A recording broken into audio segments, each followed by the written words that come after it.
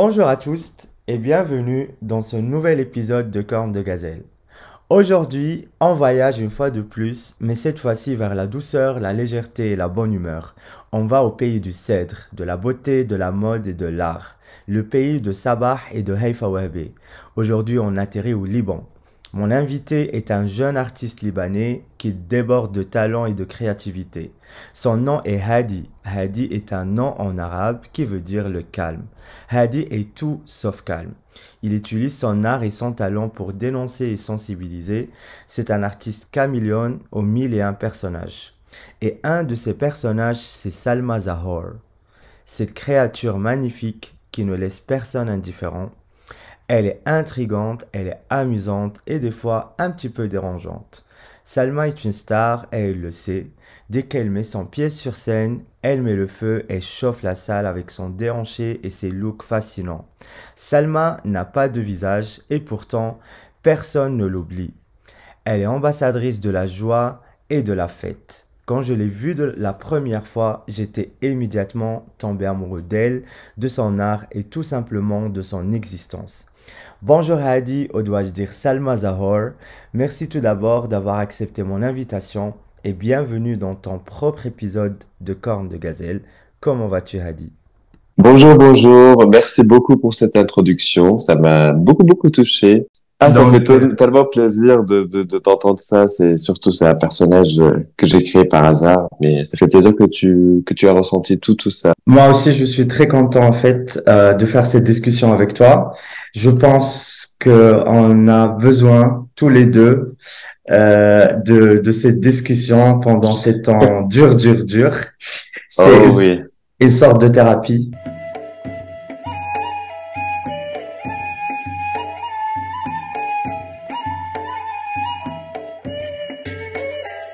On va aller directement dans le vif du sujet. J'ai envie de parler du petit Hadi. Était-il Hadi? Encore le jeu de mots. En fait, si pour te dire, c'est ma mère, elle a dit après de m'avoir accouché, elle a dit si j'étais le premier enfant, elle aurait plus jamais eu d'enfant dans sa vie. J'étais tout sauf Hadi et la pauvre, genre, de ce que je me rappelle comment j'étais, ce que je faisais, j'étais pas du tout Hadi. J'étais très curieux. J'aimais beaucoup faire beaucoup de choses. Je dormais pas apparemment. Genre, je dormais très tard la nuit. Je me réveillais très tôt le matin non, j'aimais beaucoup aussi dormir. Donc du coup, je me réveillais aussi tard parfois. J'étais quelqu'un de très curieux. J'étais dans une famille qui donnait de la possibilité à que je sois moi-même, j'étais très chanceux d'être, Ça, c'est génial. ah non, mais ça c'est trop bien. Surtout, je suis de Tripoli, le nord du Liban. C'est la deuxième ville du Liban, mais ça reste quand même une ville relativement conservatrice. En fait, je pense que nos parents, ils se mettront d'accord sur une seule chose, parce que moi aussi, j'étais content.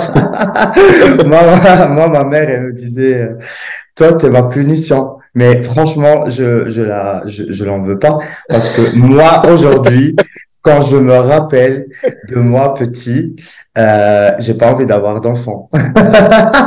Parce que je suis la preuve vivante de à quoi pourrait ressembler mon enfant. Donc, Exact, je te je jure, ça comprends me les rassure parents. tellement, ça me rassure tellement. Je dis, les enfants des autres, c'est très bien, ils sont contents et tout, mais l'expérience que moi j'ai eue avec moi-même, avec les parents et tout, mes parents et tout, que eux, ils ont subi ce qu'on faisait, j'ai dit oui, non, en fait, on peut avoir une chance sur deux d'avoir un enfant trop bien tranquille ou pas de prise de tête, ou comme, bah, moi, et apparemment toi aussi, où en fait, tu dis genre, Mais on est les meilleurs, on est les meilleurs, on est les et meilleurs. voilà, et voilà. Comme on dit On au est les meilleurs. Libanais, de ta bouche jusqu'à la porte des ciels. Maintenant, que la même sama.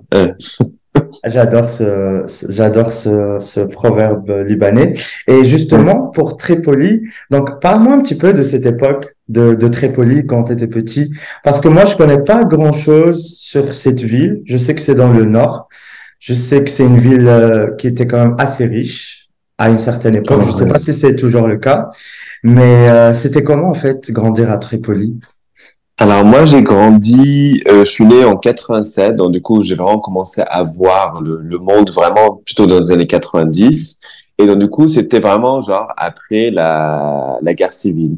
Donc, il y avait un boom énorme, en fait, qui était beau, que un pays qui est en train de se reconstruire après 15 ans de guerre civile. Les gens commençaient à s'aimer, à faire la fête, à s'amuser. Donc, moi, franchement, j'ai la chair de poule à chaque fois que je parle de ce moment-là. C'était les meilleures années de ma vie. C'était vraiment en santé. Après, bien sûr, le passé est toujours beau par rapport au présent. C'est un côté, voilà, le cerveau fait que, en fait, on garde que les côtés positifs ou parfois des traumas. Mais voilà, mais c'était très, très, très beau. J'ai grandi dans une ville qui est, à la base, ben, surtout, en fait, quand j'entendais ma mère, et qu'elle me montre tout ce qui se passait avec mes grands-parents, c'était quand même une ville très, très, très belle. Mais bien sûr, c'est comme toute ville libanaise qui a été détruite après la guerre civile, Ouais. qui a eu beaucoup, beaucoup de choses, en fait, l'architecture a commencé à devenir n'importe quoi. Il y a pas de plan urbanistique. Il y avait une coexistence au tout début, surtout entre chrétiens et Et musulmans. Et en musulman. fait, petit à petit, les chrétiens ils commencent à fuir parce qu'ils sont pas très très à l'aise par rapport à dans cette ville-là. Donc en fait, ça devient de plus en plus que musulmans. Quand les autres villages à côté deviennent de plus en plus chrétiens. Donc en fait, vraiment, on se sépare plus. Alors que moi, j'ai grandi, par exemple, dans un appartement, au plein centre de Tripoli où ma mère elle était croyante mais en même temps on avait de l'alcool, mon père il buvait et avec les invités il y avait des invités chrétiens ou musulmans donc c'était vraiment, on s'en foutait. Même moi j'ai grandi aussi dans le lycée français où vraiment on parlait pas de religion mais vraiment genre même moi genre on avait des amis je comprenais pas du tout genre c'est en sortant à 18 ans que j'ai su même c'était il y a pas longtemps je te dis à 36 ans j'ai su qu'il était chrétien quand j'étais persuadé qu'il était peut-être musulman ou je savais même pas ce qu'il J'ai était. jamais posé On la parlait, question hein, parce que tu t'en on fous s'en en fait. foutait, on faisait le Aïd Ouais. tous ensemble, on faisait le carême, on faisait deux Pâques, on faisait Noël. Tu vois, il y Ouais. avait un côté un peu, on s'en foutait complètement de la religion. Après, bon, c'était peut-être une bulle, je sais pas trop, parce qu'en fait, quand on sortait un peu de ça, ça rappelle un peu la réalité, surtout de la guerre civile, de ce qui s'est passé. En Donc fait, voilà. j'avais lu une fois au Courrier international un article qui m'avait vraiment ému sur un café queer qui s'appelle Ahwak Ah, à ouais, Tripoli. ok. Ouais, ils ont écrit un article sur ça et on l'avait lu avec mon copain les deux et on a adoré. En fait, c'est le seul endroit qui est resté ouvert jusqu'au jour d'aujourd'hui et à Tripoli et que ça résiste en fait à tous les toutes les pressions, à tous les changements, aux idées de conservatrices et tout et sont encore ouverts jusqu'au jour d'aujourd'hui, mais la propriétaire disait que ça devient de plus en plus dur d'exister, mais c'est un peu le refuge d'artistes, de poètes, d'écrivains, de gens queer, de gens différents, de gens qui veulent juste parler ou raconter un truc ou écouter de la musique. Enfin, c'est très chouette. Je sais pas si tu connais, mais Alors, en fait, ce qui est drôle, c'est que je viens d'apprendre qu'il était queer. Je savais même pas je connaissais le café, mais je savais pas du tout ils avaient tous ces aspects-là. Ça me touche beaucoup tout ce que tu es en train de dire parce que genre, et ça me rend triste à la fois parce qu'en fait, c'est pas assez évident que c'est queer, en fait, là-bas. ouais, Beyrouth, c'est un peu différent parce que Beyrouth, il y a quelques bars qu'on sait tous qui sont gays ou queer, mais c'est pas forcément très évident. Genre par exemple, tu peux pas. Moi, je me rappelle surtout quand j'ai grandi, tu peux pas, par exemple, embrasser quelqu'un si tu es du même sexe dans un bar qui est quand ouais. même gay. Donc c'est un peu fou quand même. T'as la sécurité directement qui te sépare parce qu'ils ont toujours peur qu'en fait, en gros, il y a quelqu'un qui est policier civil qui va rentrer, qui va faire un check et s'il voit qu'il y a des personnes qui s'embrassent, donc en fait c'est gay, donc c'est pas bon. Et parce qu'en Ouais, fait il faut rappeler au Liban, en fait il y a un article numéro 534 qui dit que en fait tout acte contre nature est puni par la loi. Et donc du coup en fait c'est pas le fait, tu peux dire ouvertement que t'es gay, il y a aucun souci, mais le fait de faire un acte est interdit. Sauf qu'un acte contre nature est très compliqué à définir. à définir. Est-ce qu'un acte genre gay est considéré contre nature ou pas? Donc en fait, en gros, il y a un côté très flou. C'est pas très clair. Ils peuvent facilement te Mais prendre je pense qu'ils veulent à la garder, cause. Ils veulent garder Ouais, ce côté flou parce que c'est comme ça qu'ils peuvent toujours contrôler, oppresser les gens. Parce qu'on va bien jamais sûr, vous dire, on va jamais vous dire que c'est officiellement interdit, mais si on en aura besoin, bah, on va utiliser ce texte de loi exactement. pour vous arrêter. Et en fait, j'ai envie de poser cette question. Il y avait des gens queer dans ton entourage quand tu étais petit? Il y avait quelques personnes, en fait, autour de moi. Il y avait ou surtout des personnes de mon âge qui étaient dans la même classe, qui maintenant aujourd'hui, il est très connu, c'est un photographe très connu au Liban. Et en fait, en gros, mais par contre, j'ai grandi aussi avec, ou je me rappelle, par exemple, avec lui, on allait dans notre appartement, ou dans son appartement, on essayait toujours de mettre les fringues de ma mère, de jouer avec et tout ça. Mais genre, on savait ensemble, je sais pas comment expliquer. Ah oui, vous aviez le même J'étais âge. Vous aviez le même âge. même Ouais, âge, ok. mais en fait, mais on n'était pas forcément en train de dire, genre, je suis gay. C'est juste, on a tous les deux envie de mettre les fringues de ma mère ou de sa mère et de juste s'amuser avec. Mais c'était pas forcément dit, genre, on est des femmes ou en fait, on est gay ou pas du tout. Et en fait, donc, du coup, il y avait lui qui est autour de moi, en fait, qu'on a grandi ensemble un tout petit peu. Et aussi, il y avait aussi une image un peu plus triste, on va dire, entre guillemets, c'est l'image de être gay, donc être marginalisé, avoir le sida, être pédophile aussi. Donc c'est des images qui sont très très fortes et très très lourdes. Il y avait mon oncle qui était comme ça. Donc en fait, quand je voyais ça, mon oncle qui est comme ça, donc forcément on n'a pas du tout envie d'être comme ça en grandissant, Ouais. parce que on n'a pas envie de genre, on a tellement peur d'être comme lui. Donc du coup, genre peut-être avoir le sida, être pédophile, tout ça. Après, moi, ce qui me rend triste, c'est que je suis même pas sûr que tout est vrai. C'est parce qu'en fait, c'est des dits, c'est même pas prouvé. Je suis pas en train de dire de l'innocenté ou pas, mais j'ai dit, mais en fait, est-ce que parce que eux, ils pensent que t'es gay, donc forcément t'es pédophile, donc du coup, donc il faut Ouais, éloigner les enfants parce que c'est peut-être tu un les touchés. amalgame, Ou... ouais, ouais. On sait pas trop. Donc en fait, c'était dans une confusion et tu grandis avec ça et t'es un peu t'as pas C'est envie très, d'être comme ça. c'est très intéressant ce que tu racontes, Hadi, parce que moi, j'ai toujours dit aussi pour ce podcast, par exemple, beaucoup de gens m'ont dit, ouais, il y a beaucoup de podcasts, on parle déjà beaucoup de la cause LGBT, machin, c'est pas important. Enfin, j'ai dit, écoutez, je m'en fous parce que en fait, moi, je veux faire ce podcast pour que s'il y a des jeunes aujourd'hui qui ont 15, 16, 17, 18, 19, on s'en fout, et qui sont complètement déconnectés, mais qui se sentent différents, qui se sentent queer, et que, parce qu'au Maroc aussi où j'ai grandi, l'image de la personne gay est est très, Péjoratif. ouais, très peur. C'est quelqu'un de marginal, c'est quelqu'un qui se prostitue, c'est quelqu'un qui est jeté par la société ou rejeté par la société, c'est quelqu'un qui n'a pas réussi dans la vie, c'est quelqu'un. Donc, il y a vraiment une image très très dure qu'on colle aux personnes LGBTQI+. En tout cas, j'ai vu cette image où j'ai grandi avec cette idée, donc je voulais jamais m'identifier à ça et j'ai refusé même de m'assumer pas de m'assumer, en tout cas de m'assumer en société à cause de cette image. Et donc, l'idée, c'est aussi d'aujourd'hui de dire, non, on va parler, on va faire ce podcast, on va faire des films, on va créer des choses, on va dire à ces jeunes que non, être gay, ce n'est pas marginal.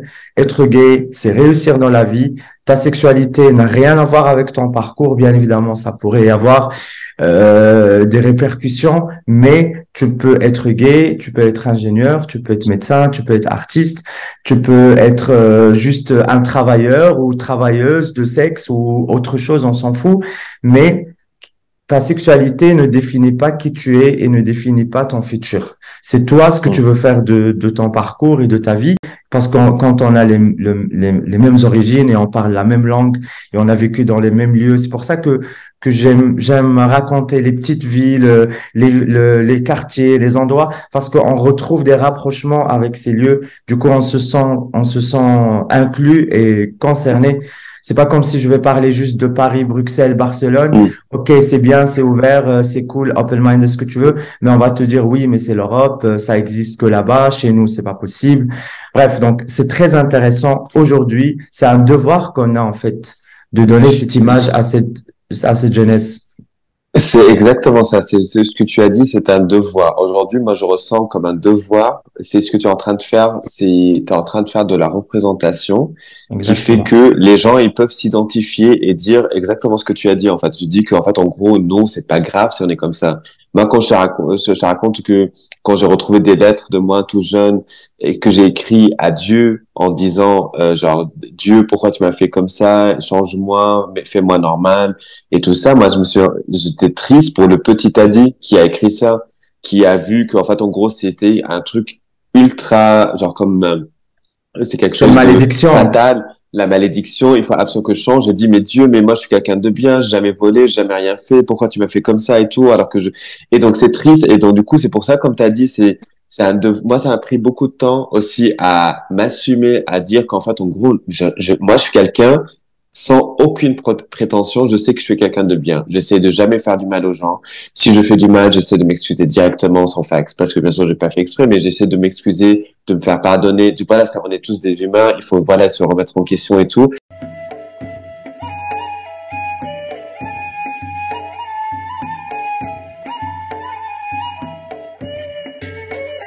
Parle-moi de cette époque, ne serait-ce que brièvement, de ton adolescence étant gay, aussi ce parcours de t'accepter, aussi comment tu as annoncé ça à ta maman.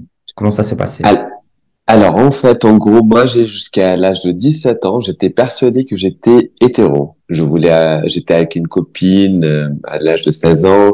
Je voyais avoir une famille avec elle, des enfants et tout. Et le premier jour où j'ai compris que j'étais gay, c'était le premier jour de la classe ou de la première où je suis arrivé et j'étais assis avec ma meilleure amie et je vois un ami à moi que je dirais pas le nom, et qui rentre dans la classe en retard. Et j'étais en train de le regarder d'une façon très bizarre. Je dis, mais pourquoi je suis en train de le fixer des yeux et tout? C'est ça. Donc en fait, en gros, c'était un camarade de classe, c'était un ami, mais c'est pas très très proche, mais c'était un ami, genre, tu t'as grandi avec. Et en fait, donc, du coup, petit à petit, je commençais à dire, genre, c'est bizarre, j'ai envie d'être avec lui, il me raconte des histoires qu'il est attiré par une fille, je commence à être jaloux, je dis, mais je comprends pas du tout, mais pourquoi je suis comme ça et tout.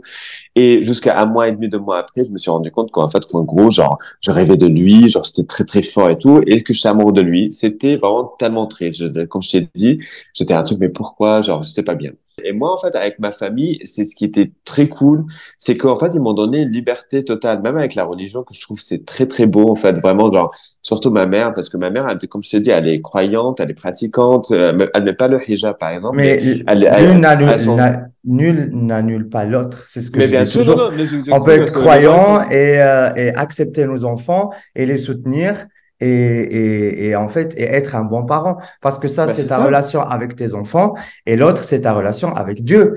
Et entre les deux, Exactement. tu dois faire la part des choses. Et je suis désolé, prendre ces croyances comme excuse pour rejeter ses enfants ou les maltraiter ou leur donner des traumas pour le restant de leur vie, ça, c'est pas un bon parent et Dieu ne sera pas content parce que tu Ah n'as non, pas bien fait ton sûr. job. Donc, Euh, c'est très intéressant ce que tu dis. Merci en tout cas de partager ça parce que moi, j'adore ce type d'histoire où les parents, ils acceptent leurs C'est, enfants, c'est, même s'ils c'est, sont pas c'est- d'accord. En fait, en gros, c'est un truc vraiment, genre, je me suis rendu compte, moi, par exemple, mes parents, je mets beaucoup Barbie. Vraiment, j'avais un côté, genre, je vais appeler, dit, entre guillemets, féminin pour la société, non, de la société d'aujourd'hui. Genre, Barbie, c'est féminin, camion, c'est masculin, bref. Mais, Mais j'étais vraiment, genre, je mets beaucoup les Barbie et eux, ils avaient vraiment, ils faisaient tout ce que je voulais. Donc, dans le sens, en gros, genre, ils étaient là, ah, tu aimes la Barbie, donc on va t'acheter une Barbie. Ma sœur était un peu, entre guillemets, plus masculine. Elle aimait bien mettre les menottes, les cheveux un peu courts. Donc, eux, ils lui donnaient plus. Donc, elle se faisait Ken, moi, je faisais la Barbie.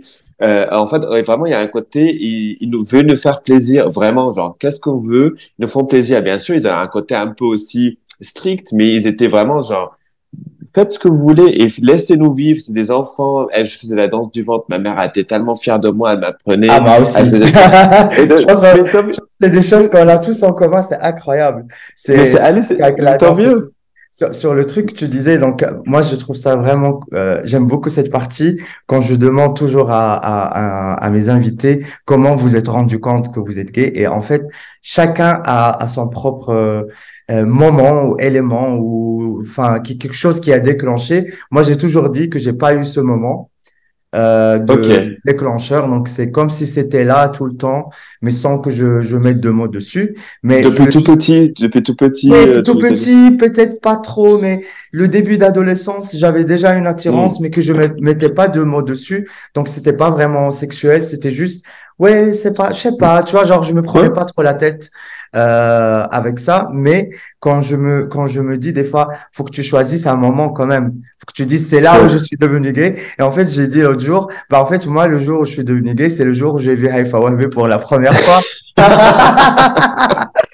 Danser sur à Golan White. Et en fait, c'est ça qui m'a rendu gay. Donc, faut que, bah, je dois avoir en fait mon moment parce que j'en ai pas un. Si tu m'écoutes un jour, Haifa Wahbi, merci de m'avoir rendu gay.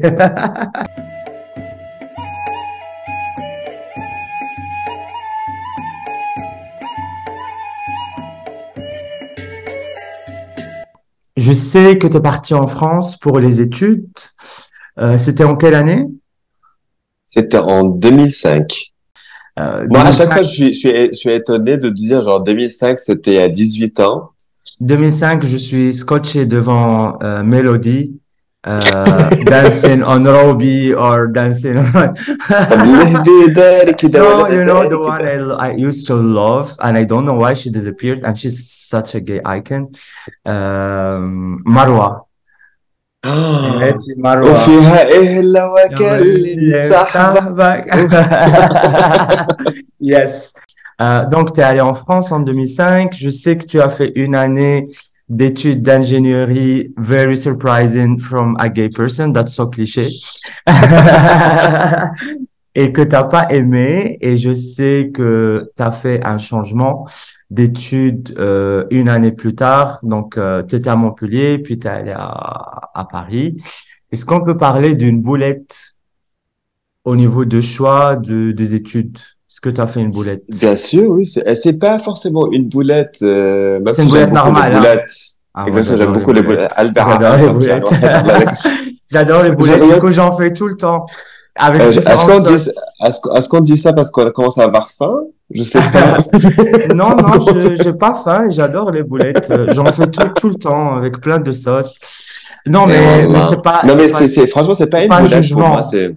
C'est pas un Là, c'est jugement. pas du tout. Non, non, mais Ah non, après, en fait, pour moi, chaque erreur ça peut être considéré comme énorme. Ça m'a appris beaucoup de choses. Je prends toujours les trucs qui sont pas forcément, moi, je pense, en fait, tout ce que je fais sur le chemin de ma vie, entre guillemets, c'est des choses qui font apprendre, même si des choses négatives dans la vie, quand je vois, genre, j'aurais pu, par exemple, dire, directement commencer par la réalisation. J'aurais pu un an plus tôt, genre, j'aurais pas, mais pour moi, c'est pas une perte de temps parce que j'ai appris beaucoup de choses en faisant de l'ingénierie aussi. Ah, Donc c'est pour ça, comme super. je t'ai dit, c'est quelque chose qui est considéré comme une erreur, peut être très bénéfique pour toi.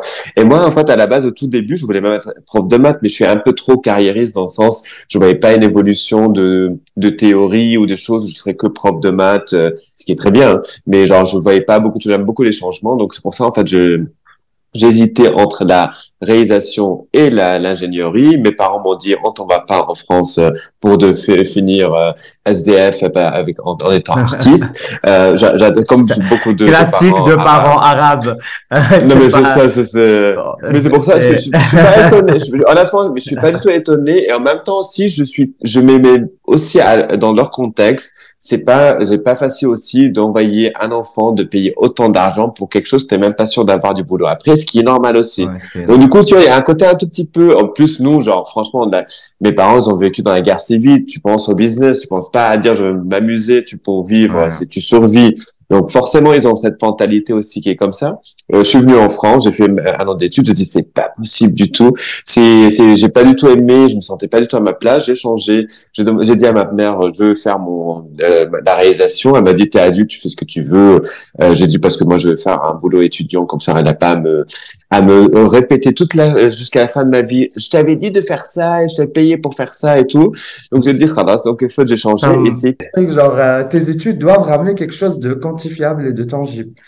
non, mais c'est ça, c'est comme si tu as fait toutes les études, tu as fait toutes les études possibles. Donc, du coup, tu dois être médecin, businessman, avocat, tout ce que tu veux, genre, mais vraiment, genre, tu te dis, mais genre, s'il y a pas, il y a pas un truc, genre, spécialiste ou un truc comme ça, mais même moi, en fait, pour expliquer Informaticien, à mes ingénieur de parents, son. exactement. Et donc, Donc, du coup, j'ai fait, de donc, du coup, en réalisation gros, des en fait, films. j'ai fait une licence à Montpellier, de art du spectacle, spécialité cinéma audiovisuel. Et après, je suis monté à Paris pour faire un master art et sciences de l'enregistrement à Marne-la-Vallée, puis un deuxième en documentaire.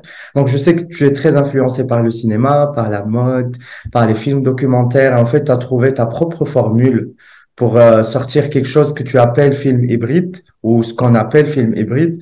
C'est quoi ce genre? Et aussi, c'est quoi, si tu peux me parler d'un film que tu as fait ou d'un seul exemple, comme ça on a une idée. Et pour les gens, si ça les intéresse, ils peuvent aller le voir C'est, sur en fait, en Internet. gros, le genre hybride, c'est mettre tous les genres dans un seul genre. Donc, du coup, c'est drôle, comme ça, on fait C'est d'autres un box film pour remettre dans un versatile. box.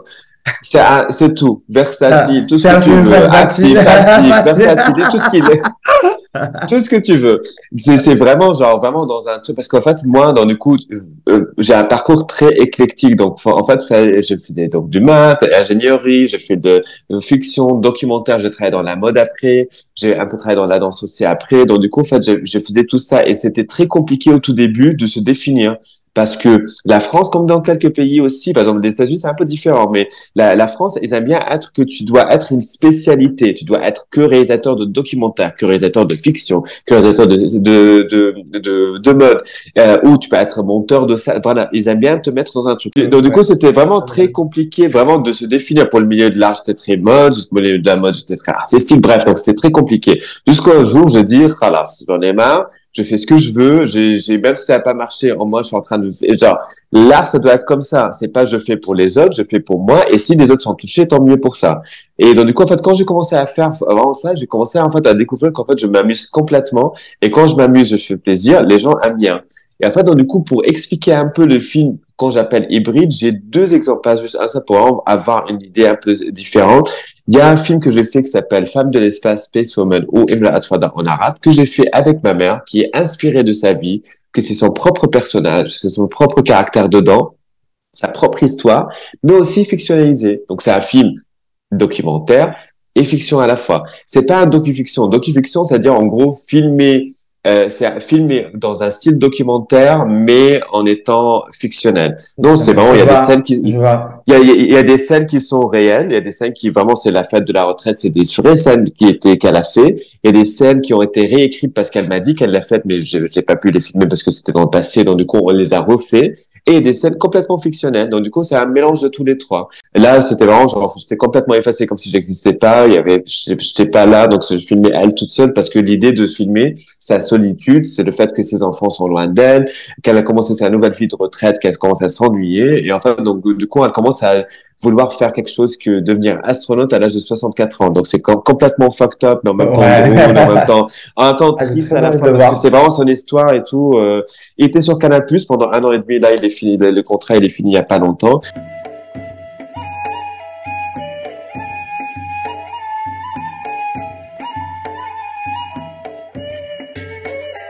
Comment Salma a été née? Donc, je voulais en arriver là, en fait. Comment Salma était Ah, née et cette affaire de Burkini, si on Allah. peut, si on peut en parler, ne serait-ce Alors, que rapidement, mais en tout cas, juste de dire, voilà, comment Salma est née et c'est qui Salma, en fait? Elle représente quoi pour toi? Ou elle alors. représente quoi de manière générale? Allez, libre antenne. Salma, c'est une longue histoire. Alors en fait, en gros, c'est Salma. Pour comprendre d'où vient Salma, il faut comprendre que c'est une extension de moi-même qui a fait que j'ai utilisé beaucoup sur les réseaux sociaux. Quand j'ai commencé à m'assumer, quand on parlait en fait avant de le fait de prendre du temps pour s'assumer et accepter soi-même, ça a pris beaucoup beaucoup de temps. Et en fait, je me rappelle, c'était un jour où je commençais à en avoir marre de faire tout pour tout le monde. C'est-à-dire, dans le sens en fait où quand j'ai grandi au Liban, dans une société qui tu dois tout faire pour plaire à cette société-là, mais tu te rends compte à la fin qu'en fait tu vas jamais plaire à cette société parce qu'il y a toujours quelqu'un qui a pas apprécié ce que tu fais ou à dire et donc, du coup, au début, j'étais très, genre, pour la société, je faisais tout pour eux. Donc, j'étais un peu réservé, même si j'étais un peu fou avec les amis. Jusqu'au jour où je commençais à dire, il y en a ras-le-bol, et j'ai envie d'être moi-même et faire ce que je veux. Et moi, je compare ça un peu à la Miley Cyrus quand elle voulait casser Elle son a pété image un un peu de câble. fille. Ah ouais, exactement, quand elle voulait casser son image d'une fille trop mignonne devant tout le monde, alors qu'en fait, elle n'est pas forcément l'opposé, mais elle voulait juste casser cette image-là. Moi, j'ai fait exactement ça. J'étais quelqu'un de très abeille et tout, et en fait, donc, du coup, j'ai fait une vidéo pendant la polémique du burkini, où j'ai mis une burqa, où je l'ai enlevé, j'étais complètement nu, et parce que j'étais bloqué sur Facebook avant, et j'ai pour cacher mon sexe, j'ai mis au lieu de d'un sub up, j'ai fait un fuck up comme de Facebook. Et cette vidéo a fait le buzz, vraiment, en tout cas pas énorme, mais genre moi Dans j'ai ton jamais eu ça entourage. sur Bah, mon pour entourage et expliquer tout ça. aux gens, le burkini, donc pour les gens qui savent pas, c'est une énième polémique en France pour des femmes qui refusent de porter des maillots de bain et qui veulent porter un burkini. D'ailleurs, j'ai découvert ce mot il y a quelques années parce que ça n'existait pas avant Ouais. dans ma vie. Mais bordel, c'est une femme a envie de porter un burkini, laissez-la. Je veux dire, Mais je veux pas être là à le défendre parce que je l'aime pas, mais en même temps, laissez les femmes tranquilles. Elles portent un bikini, un burkini, un trikini, un milkini. On n'en a rien à serrer. Laissez les mais femmes porter ce qu'elles veulent. Donc, Salma est née justement en fait en fait moi c'est grâce ça en fait à cette polémique. Et comment c'est t'as pas ramené? forcément c'est pas forcément grâce à ça, vu que c'est l'extension de moi ce que j'ai fait, Ok. donc je commence à utiliser beaucoup en fait, à m'assumer, à faire des choses en fait sur les réseaux sociaux où les gens en fait à les provoquer. Et en fait vraiment je l'ai dit parce que je voulais dire c'est mon propre corps, je fais ce que je veux avec mon corps, laissez-le tranquille. Genre si vous n'êtes pas content, c'est pas à moi de me cacher, c'est plus à vous de ne pas regarder, point. C'est tout, c'est aussi simple que ça. Ouais, Et on commence à dire on complètement. va faire des talks. Et en fait, en gros, ces talks-là, ils m'ont dit juste tout simplement, est-ce que tu veux faire une petite performance de 15 minutes? Je dis, bah, performance, je suis réalisateur, je suis derrière la caméra, je suis pas devant, je comprenais pas trop. Et en fait, là, ils m'ont dit, bah, tu fais ce que tu veux. Et je sais pas pourquoi j'ai senti, il y a un truc qui va être avant et après. Mon copain, il m'a dit, bah, toi, tu fais de danse du ventre, tu te fais plaisir en faisant de danse du ventre, tu prends des cours de voguing, tu as fait un film avant qui s'est appelé Ballet Dance Vogue avec un personnage que tu cachais le visage et tout ça. Pourquoi pas tu évolues ce personnage-là? Et j'ai dit, j'ai senti le truc, j'ai préparé. Je suis arrivé pour faire le show. Et en fait, ce moment-là où je montais sur scène, où je savais que je ne peux pas du tout en revenir en arrière parce que c'est pas du tout des répètes, tu montes, tu es obligé d'aller dedans. Et en fait, ces 10 minutes sont passées 1 minute dans Ah, ma c'est tête. magnifique. Et le moment où j'ai fini les standing ovation, moi, mon visage est caché, je commençais à avoir les larmes aux yeux. C'est comme un deuxième coming out dans ma vie. Vraiment, je me suis dit, comment j'ai pas vu et su que j'aimais faire ça. Vraiment. Alors que moi, je fais peut-être mon salon avec les amis, on se fait plaisir. Et en fait, je me suis fait tellement plaisir que c'est devenu un truc que, genre, comme une drogue, j'ai envie de faire encore plus, j'ai envie de me faire plaisir. Et plus j'évoluais, plus je m'amusais, plus les gens aimaient. En tout cas, Salma a déjà mon cœur. Moi, j'ai adoré Il y a elle, quand je l'ai putain. vu la première fois, c'était à Barcelone. Et je sais que tu as aussi des influences du monde de Fawazir, de Shirihan. Allah. Cette femme magnifique que on adore tous, c'est qu'on a tous grandi à la regarder avec ses costumes flamboyants, ses danses, ses shows à la télé des années 90, c'est incroyable. Il y a personne aujourd'hui sur la scène artistique arabe qui est capable de produire ou ne serait-ce que de reproduire ce type de show que Shirihan donnait à des millions et des millions de spectateurs. C'est quoi? C'était les années 90, oui. Je me C'est rappelle quand j'étais 80, petit. c'est Ça a 80. commencé. 85, je pense, le premier ou 84. Et en fait, elle a fait 85, 86, 87. Après, elle a fait 90, 92, un truc comme ça. Et c'est ce que je trouve hallucinant, ce qu'elle a fait. C'est que vraiment, quand on parle de beaucoup de queer arabes, on a tous eu cette admiration pour elle, inconsciente, en cachette. On l'a inconsciemment mis, en tout cas pour les queer arabes, comme une Ah oui, queer comme icon. queer icon, ok. En Moi, fait, c'est ça que je dis. Pardon, non, parce que oui, oui, c'est oui. vrai, ça, on regardait Ok. tous, on aimait tous Shalihan, mais il y a un côté, on était admirés par ses costumes, Mais Qu'est-ce qu'elle était belle justement, aussi. mais elle était magnifique avec le téléphone sur la tête qu'on dit tous, genre Enfin, Lady Gaga a pris le truc d'elle. ouais, C'était genre, juste, on regardait surtout l'introduction, c'est les introductions et à la fin, quand on regardait ces 5 minutes avec, j'exagère pas, peut-être 100 costumes, ouais. genre peut-être toutes les cinq Et secondes, il y a un nouveau costume, peut-être, les le chorégraphies elle chorégraphie et tout faisait tout. ça. Mais je suis désolé, Lady Gaga, who? Excusez-moi, mais, Excuse me, c'est, we have Shirihan. Et justement, on va parler vraiment de ce côté parce que ça, c'est ce que j'ai prévu de faire en tout cas avec toi cet épisode. Cette histoire en fait riche dans des moments de queerness qu'on a dans la culture arabe et qui nous venait souvent du Liban d'ailleurs. Et il y a même du drag, il y a du show, il y a de la performance. mm, Et en fait, contrairement à ce que les gens pensent, non, au monde arabe, on n'a pas que des artistes engagés, on a aussi des artistes qui sont très différents. Il y a de l'art, il y a du drag, il y a du show, il y a de la musique, il y a de la comédie musicale, il y a de tout. En fait, la culture arabe est très, très, très riche et très queer d'une manière très différente que comment tu vas décrire la culture queer occidentale. Notre culture queer a des codes différents, mais que quand tu connais, tu sais déchiffrer ces codes et tu sais comprendre le truc. Cette culture arabe qui est très queer, très riche, moi j'ai grandi en la voyant, que ça soit des stars, que ça soit des chanteuses, des chanteurs, euh, qui n'ont jamais vraiment fait leur coming out ou dit qu'ils supportaient la communauté, mais ils le faisaient à travers l'art, à travers la musique. Et je me rappelle de Bassim Frali, par exemple. Moi, je connais Bassim Frali avant de connaître RuPaul. Je suis désolé, c'est mais vrai. c'est vrai, c'est le premier exemple du drag que j'ai vu dans ma vie et je l'ai vu à la télé au Liban et ça passait. Bien évidemment, c'est pas les mêmes codes de RuPaul Drag Race, c'est un autre univers, mais c'est du drag. C'est une personne qui se mettait en drag enfin, pour imiter ou ridiculiser ou rigoler ou jouer avec des personnages, des gens connus. En fait, ce qui est intéressant avec Bassem Frali, c'est qu'on explique un peu la représentation en tout cas, de queerness dans ce monde arabe.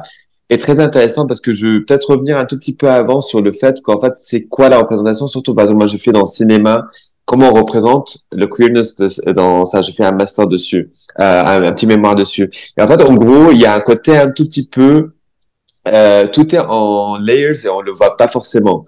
En fait, donc du coup, c'est où c'est évident, on veut montrer quelqu'un, par exemple, gay sur l'écran, on va le montrer de plusieurs façons qui sont plutôt tristes, c'est-à-dire ou que c'est quelqu'un qui est méchant, qui va venir te tuer, ou c'est quelqu'un qui est en train de dire pourquoi j'ai fait comme ça et tout, donc il faut que je sois complètement différent, ou c'est quelqu'un en fait, en gros, genre à la fin ou un côté comique. Donc il y a Anissa Hanafi par exemple avec dans les années 50 ou dans Ahmad et Yacoubian, c'est quelque chose Jacobien, un peu ouais. triste. Tu vois, donc du coup en fait c'est vraiment genre Yeah. et en fait ou sinon c'est vraiment très caché, on va pas comprendre ça. Ça vient vraiment par exemple de Code Hayes des années Ouais. 50 qu'il y avait les États-Unis qui a fait que en fait en gros c'est interdit de montrer l'homosexualité, le queerness. Donc du coup en fait en gros on doit faire tout pour cacher. Donc Caramel par exemple l'exemple de ça. Ouais. Bassem Brali, il vient du côté plutôt comique. Et en fait, il y a lui, même, en fait, il fait pas des performances, genre juste il danse. C'est plus, en fait, vraiment, genre, en fait, genre, se moquer gentiment des artistes et tout ça. Donc forcément, Impersonating, c'est impersonating, impersonating, exactly. ouais. Et en fait, c'est pour ça, en fait, il est rentré dans la culture d'une façon naturelle, sans aucun souci. Vraiment, genre, moi, je trouvais que c'était fascinant Moi de aussi, voir. On dit, c'est du drag. C'est du ouais, drag c'est ce du qu'il faisait. drag. Et en fait, en gros, même moi, j'ai grandi, je pensais même pas ce que c'était le drag, déjà. C'était juste un mec qui mettait juste une perruque qui faisait du maquillage qui ressemblait à la personne d'une star qu'il voulait faire comme Fayrouz ou Haifa ou un truc comme ça. Et donc, du coup, on a grandi avec ça. Et donc, du coup, en fait, moi, genre, j'ai jamais eu de soucis, en fait. Et de voir aujourd'hui, par exemple, l'évolution du drag qui a fait que, surtout au Liban, moi, quand je vois les drags au Liban, Il y a une scène oh, drague au Liban qui est mais c'est, incroyable. Moi, je savais pas, en fait, et je l'ai découvert depuis que j'ai lancé mon podcast, parce que je suis un peu plus en contact avec les communautés queer d'un peu partout dans le monde arabe. Et du coup, je suis beaucoup de drags qui sont juste magnifiques. Pour revenir, pardon, juste au point de la culture queer arabe, ça existe. Si on va aller chercher dans la poésie arabe, ça existe. Si on va aller voir dans les séries, dans les films, dans le showbiz, ça existe. Et d'ailleurs, le magazine Mikali sur Instagram, ils font un travail magnifique où ils vont chercher à chaque fois des moments de queerness dans des films vintage des années 40, 50, 60, etc. Et ils arrivent à le faire et ça prouve une fois de plus que ce côté queer, ça existe, mais avec des codes différents. Et je sais que tu as fait un film sur ça avec, c'est un film magnifique, Sultana. Ah, Je sais que tu as fait Habibi, non mais Sultana sur la scène c'est drag. en fait, en gros, comme tu as dit, en fait, c'est très important de montrer l'archive queer. En fait, c'est comme Aika a fait, et un autre aussi profil très important qui s'appelle Taqueer, Ouais, T-A-K-W-E-E-R, qui parle sur toute l'archive, en fait, qui est ouais, très, très important de c'est montrer magnifique, ça. ouais, je l'ai su Et aussi. et en fait, donc, du coup, en fait, moi, Michael, quand on m'a proposé ce projet-là pour faire avec Sultana, j'étais tellement content de le faire parce que, et un peu triste à la fois parce que je me suis dit, moi, je connaissais personne qui c'était Sultana du Liban, maintenant qui habite au Liban, c'est une drag queen qui est au Liban, que je connais aussi, jusqu'à que m'a envoyé, c'est qui Sultana? Je me suis rendu compte, c'est Sultana qui habite à New York, qui est d'origine jordanienne, palestinienne, égyptienne, du région, qui a fait un parcours énorme, magnifique, et elle dira jamais son âge, mais genre, elle a vécu beaucoup, beaucoup de choses magnifiques. Donc, en fait, en gros, quand j'ai découvert Sultana, en fait, j'étais pas sûr que c'était notre drag queen. Quand j'ai compris que c'était elle, c'est une drag queen qui était de New York, euh, qui, euh, qui a vécu beaucoup, beaucoup de choses dans la vie. Et en fait, en gros, j'étais un peu triste de ne pas savoir qui a été et je sentais que c'était important de montrer qu'elle existe, qu'en fait, elle est là, comme une sorte d'archivage et on a appris beaucoup, beaucoup de choses magnifiques avec elle. Ça m'a bouleversé, on rigolait avec elle, on pleurait aussi à la fois. Et en fait, c'était très important, en fait, de montrer cette archive queer arabe qui est toujours existante en plus. C'est pas genre elle a arrêté elle compte toujours à faire des shows et tout et qu'elle est très très touchante et c'est pour ça que c'est très très important de montrer tout ça aujourd'hui dans sur les réseaux sociaux, dans les magazines, dans tout ça parce que c'est important de montrer qu'on existe et qu'on existait et c'est pour ça en fait je sens en fait comme un devoir aussi à le faire. Merci pour ces explications. En tout cas, je sais que Sultana, c'est sur YouTube pour les gens qui voudraient regarder ce film qui est juste magnifique. Ça s'appelle justement juste Sultana ou c'est Non, c'est Sultana's Reign ou en arabe c'est Sultana's Zamanha. Zamanha?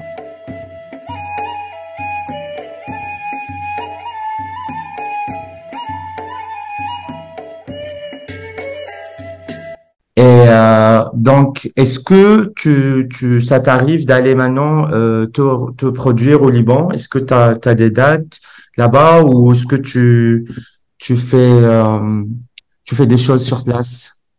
Moi, je pense, je suis on va dire un combattant, mais de l'étranger.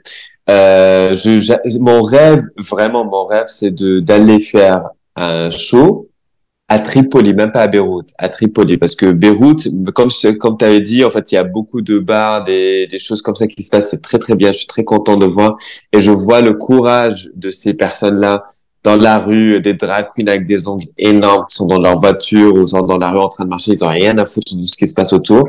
Alors que ça, elles ont des harcèlements parfois. Ils ont des choses homophobes qui sont dites sur elles ou des choses pas bien. Mais je trouve que c'est très, très, très courageux de leur part de faire ça. Mais moi, j'aimerais bien le faire. Moi, j'ai pas jamais eu la chance de le faire là-bas au Liban. Mais mon rêve, un jour, de le faire là-bas à Tripoli surtout. J'espère que tu pourras le faire un jour. En tout cas, moi, j'ai hâte de te revoir. Et donc, du coup, j'ai plein de dates à venir. Suivez-moi sur Salma Zahore sur Instagram ou Hadi Moussally sur Instagram aussi pour suivre les nouveaux ou projections de films ou de performances avec Salma. Je partagerai tes Partage, stories, tout Habibi. ça sur la page du podcast. Est-ce que tu as un petit dernier mot à dire pour les gens qui nous écoutent? Voilà, c'est antenne libre. Tu dis ce que tu veux.